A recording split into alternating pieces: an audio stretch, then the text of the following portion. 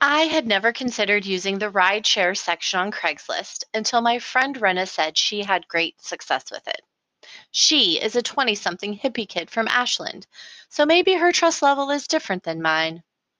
I did grow up in a time where hitchhiking was common and relatively safe. I can't remember ever doing it though. I wanted to go to Oregon Country Fair, and I didn't have a car. I moved to Oregon with a car, but it died a year later. I wasn't in a position to purchase another one right away, so I became a bike only girl.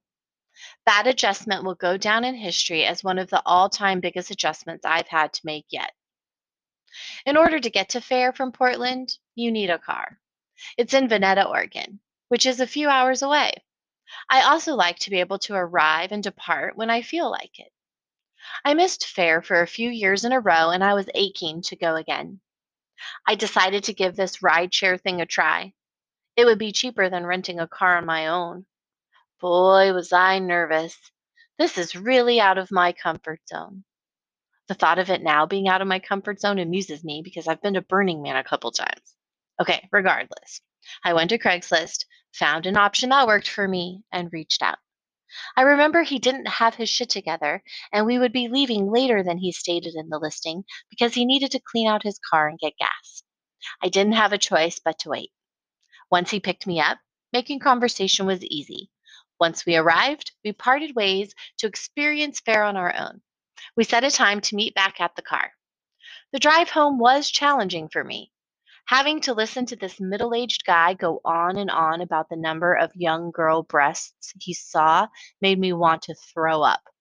Instead, I pretended I had smoked too much weed, was tired from walking around the event, and closed my eyes to sleep the whole way home.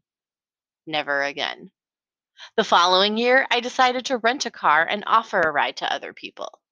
I ended up with three other passengers, one of whom did not have their ticket and made the whole car go out of its way to a location where one could be purchased. You cannot purchase them at the gate. Besides that, they were nice enough. We also parted our individual ways to experience Fair and meet back at the car at a set time to travel home to Portland.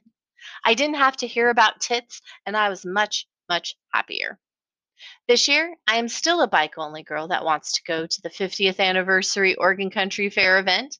And since I have been on both sides of the coin, I prefer to be in charge. Therefore, I have rented a car. I posted in the rideshare group on Facebook, and I also put a listing in the rideshare section of Craigslist. I'm up for some adventure, and just know the people that I give a ride to will be nothing short of awesome. My heart and mind are open.